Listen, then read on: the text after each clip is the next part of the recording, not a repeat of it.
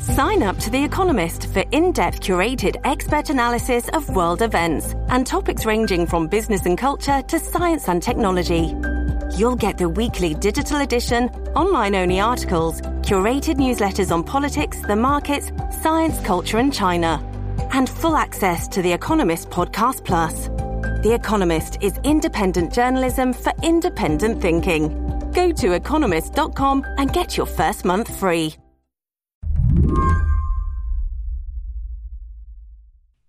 Heidi Carrico is a shopper for Instacart.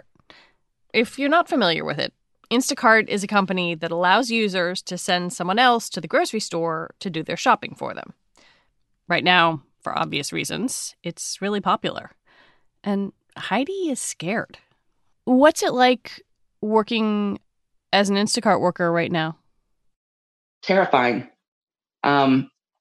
It's gotten a little bit better because fewer people are in the stores, but there's still whole families going out shopping right now, treating this like it's, vacation time. I worry about going out and picking something up and bringing it home to my family, but I don't really have the option to not work right now. We have bills to pay.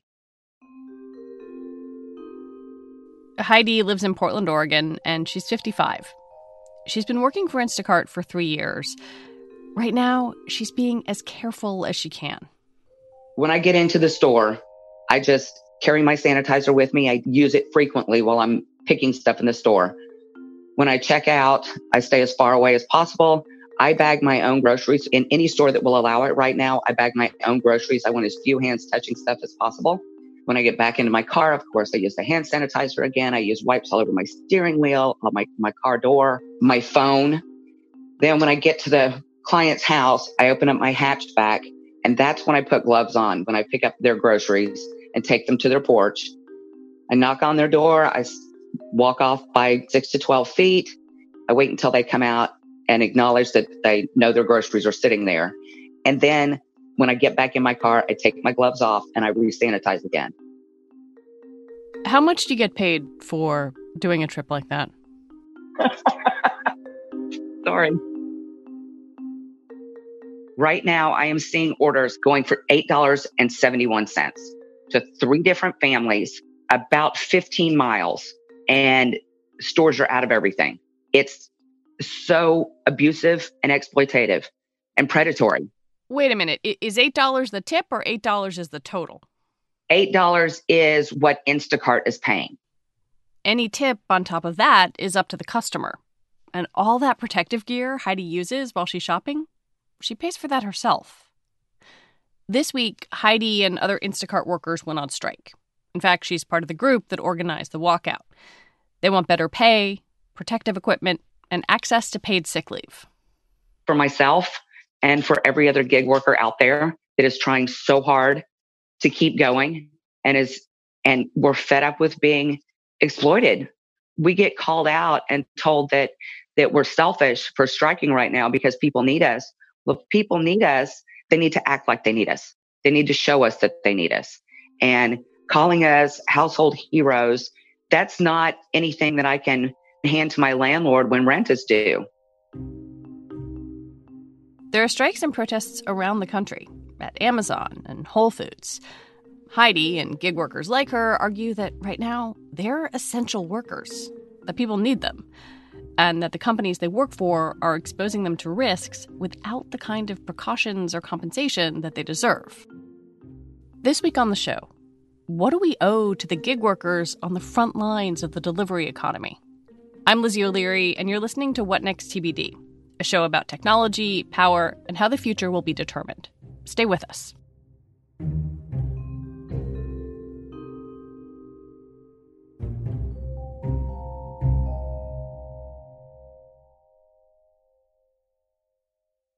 This episode is brought to you by Discover. When it comes to your finances, Discover wants you to know they are the credit card that is always there for you. With 24/7 U.S.-based live customer service, everyone has the option to talk to a real person anytime, day or night. Yep, that means no more waiting for, quote, normal business hours just to get a hold of someone. We are talking real service from real people whenever you need it. Get the customer service you deserve with Discover. Limitations apply. See terms at discover.com/creditcard. This episode is brought to you by Shopify. Whether you're selling a little or a lot, Shopify helps you do your thing, however you cha-ching. From the launch your online shop stage, all the way to the we just hit 1 million orders stage. No matter what stage you're in, Shopify's there to help you grow. Sign up for a $1 per month trial period at shopify.com/special offer, all lowercase. That's shopify.com/special offer. This is the story of the one. As head of maintenance at a concert hall, he knows the show must always go on. That's why he works behind the scenes, ensuring every light is working, the HVAC is humming, and his facility shines. With Grainger's supplies and solutions for every challenge he faces, plus 24/7 customer support, his venue never misses a beat. Call quickgrainger.com or just stop by. Grainger, for the ones who get it done. Heidi and other Instacart shoppers started their strike on Monday. And at the same time, we've seen strikes around the country, in Amazon warehouses and grocery stores. I wanted to get a better sense of the big picture. So I called up Johanna Bouya. She's a tech accountability reporter at the LA Times. She says the main reason we're seeing these strikes now is because demand for delivery services has spiked. Shoppers are being assigned 2 to 3 orders at a time, which means that they have to shop for 2 to 3 people at once and then go and deliver to those 2 to 3 families and households. That means double, triple the time. But the shoppers are not being paid for each order. They're still just getting what the minimum would be for one order. So if you're thinking about shelter-in-place orders right now, customers are probably ordering much, much bigger grocery orders right now. And so it's even more of a workload than it actually was before all of this started happening. Yeah, I think about our grocery shopping. We're still shopping. We try to do it as little as possible. But that time in the store is so scary. And I'm just thinking about what it would feel like to be there for twice as long as you were sort of budgeting in your head, or 3 times as long. That's got to feel very precarious. Definitely. And while they're doing that, they're on the phone with them. They're communicating with them just in case, one item is out. And this is, again, something that typically happens even outside of this current pandemic. But there are shortages in grocery stores right now. So that's happening a lot more than it typically does. Let's talk a little bit about contract workers in general, both for companies like Instacart and DoorDash, but then also Uber and Lyft. Is there a way to say for a typical gig worker what the job means to them? Yeah, I as I'm writing all these stories, the thing that people keep saying to me is, well, they have a choice. They don't have to do those jobs. And why don't they just quit? And it's like, well, there have been times where I, as an employee, have been unhappy with my job, but sometimes quitting is not the most feasible option. On top of the fact that the companies are making it very difficult for them to stay at home and still get paid, these workers don't have access to employee benefits. They don't have the protections that you or I have. Things like paid sick leave, workers' compensation, unemployment insurance. Companies like Instacart and Amazon have added new benefits for workers during the coronavirus outbreak. Instacart made changes to their default tip settings and on Thursday offered shoppers a reusable mask, thermometer, and hand sanitizer as a result of the strikes. The company also offered up to 14 days of paid sick leave if their workers test positive for COVID-19. DoorDash, a meal delivery service, made that same promise. But this isn't as straightforward as it sounds. Johanna told me about a DoorDash worker named Toby. So Toby was driving for DoorDash about 3-4 days after his county, Alameda County, implemented shelter-in-place orders. And it only took a matter of a few days for him to start feeling symptoms that he described as shortness of breath, a dry cough. He said that he felt extremely exhausted. When he called me to talk to me about this, I could barely understand what he was saying because his voice was extremely raspy and he wasn't able to talk above a certain decibel. And so he got a note from his doctor that said exactly that he was treated and he was taken a look at, and the doctor directed him to self-quarantine. So Toby sent his doctor's note to DoorDash. Given the new policy, he expected paid leave. And they rejected him without an ability to appeal. And there was no indication of why. They just said that it was rejected. You can't appeal. This decision is final. So he reached out to me. And when I reached out to them, And they said, oh, well, actually, it doesn't specifically say COVID-19 related symptoms, so we can't give him the sick leave. When he got rejected, he was also suspended for 2 weeks because the company wanted to keep the DoorDash community safe. And the only way for him to get unsuspended was to send in a letter clearing him of COVID-19. So he was suspended because there was a chance he had COVID-19, but wasn't getting paid because the note didn't say COVID-19 specifically. After Johanna published a story about him, Toby did eventually get a new note from his doctor and got the sick time. But stories like his, plus frustration with low pay and limited protective equipment, were happening at the same time the number of COVID cases climbed around the country. A lot of these strikes have happened this week. How did they come to be organized? And I also guess, why now specifically? Yeah, the Instacart strike in particular, they have this 15,000 person Facebook group where they've been organizing these protests and actions for the last 3 or so years. So a lot of what they've been doing in the past kind of has built up to this moment where in the past it was a matter of, getting more income and being able to survive and to make a living. Now it really is a matter of protecting themselves, and the stakes are much, much higher. I think it really does paint this picture of how scared these workers are. They're risking their potential for income in order to get better benefits and better protections at a time where they need it the most. What do the companies say to all of this? Instacart says that their shoppers are largely happy and their business is doing well, and that the strikes hasn't affected their business at all. So even though they do have more leverage than they probably have ever had before, companies are still kind of shying away from giving them the full protections that they're asking for, possibly because it will sort of look like employee benefits. It's likely that companies are not giving them things like paid sick leave and workers' compensation and things like that because they don't want to be legally seen and recognized as an employer. For companies like Instacart, DoorDash, Uber, and Lyft, this question of whether their workers are employees or independent contractors is key, and a source of big fights over the last few years. Tech companies want to classify workers as independent contractors because it's cheaper. But many workers want to be classified as employees so they can receive better benefits. The latest development in this fight was the passage of a law in California called AB 5, Assembly Bill 5.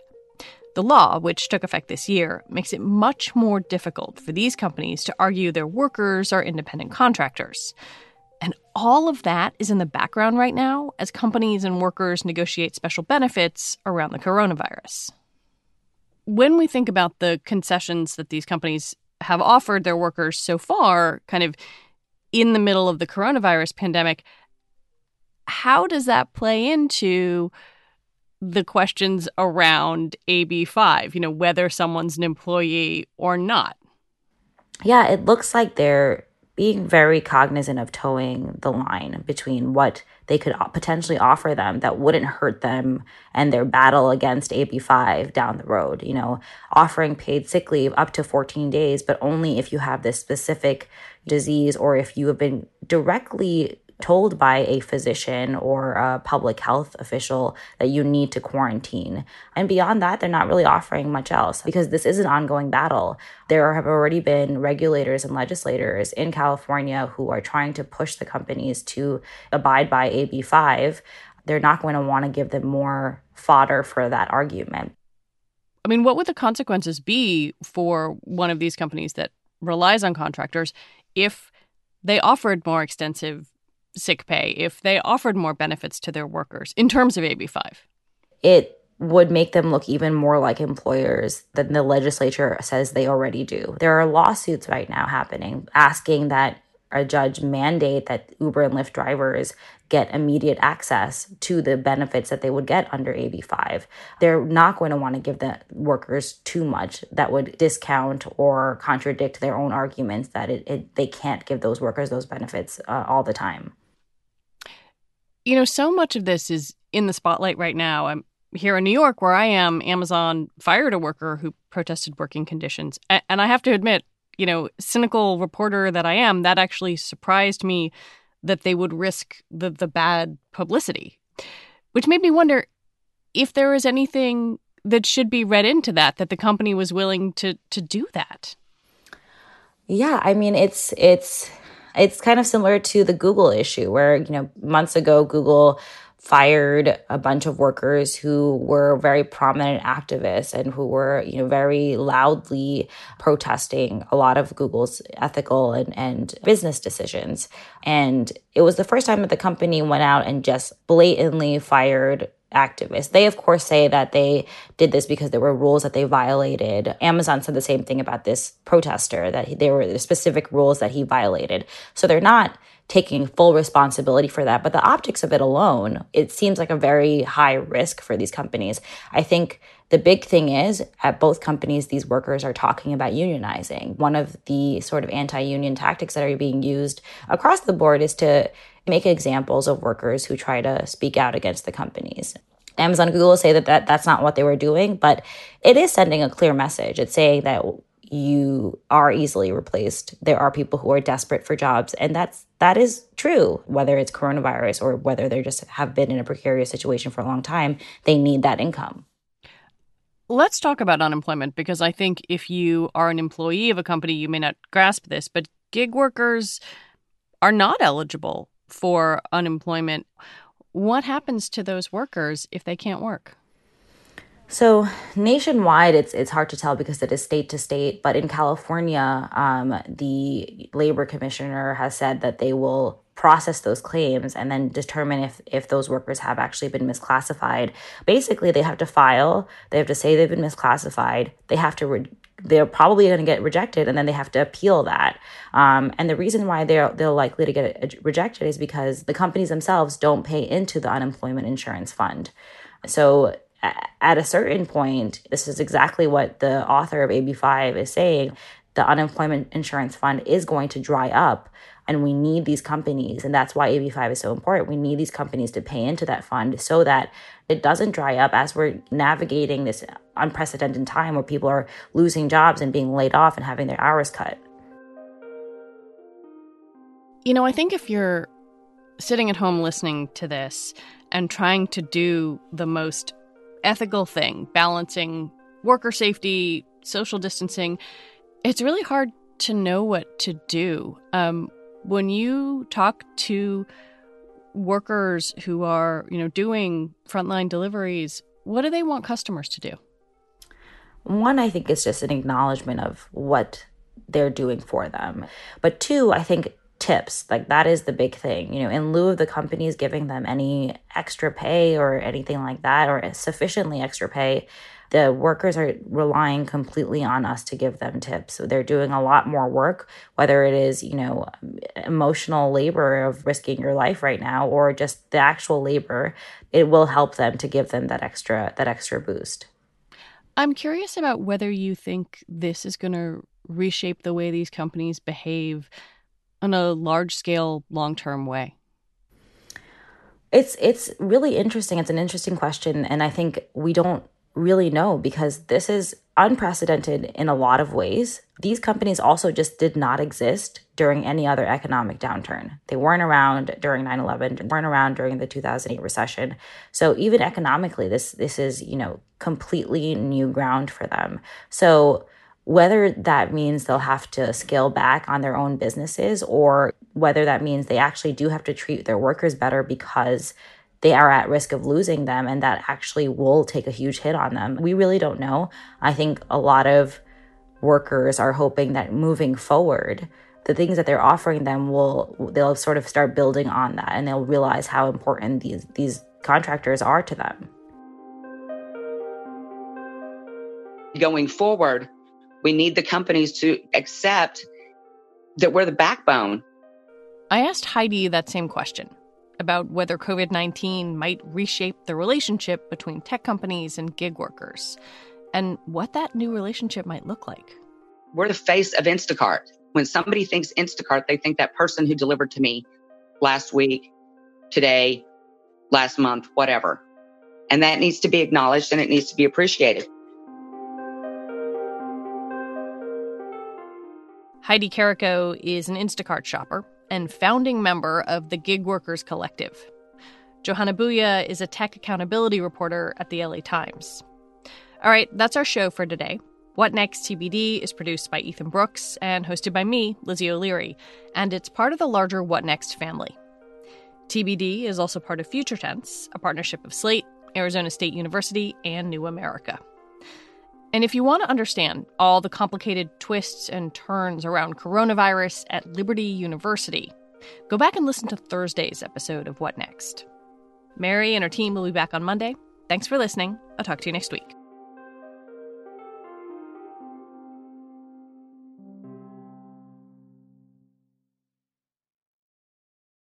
When you need mealtime inspiration, it's worth shopping Kroger, where you'll find over 30,000 mouth-watering choices that excite your inner foodie. And no matter what tasty choice you make, you'll enjoy our everyday low prices, plus extra ways to save, like digital coupons worth over $600 each week. You can also save up to $1 off per gallon at the pump with fuel points. More savings and more inspiring flavors make shopping Kroger worth it every time. Kroger, fresh for everyone. Fuel restrictions apply.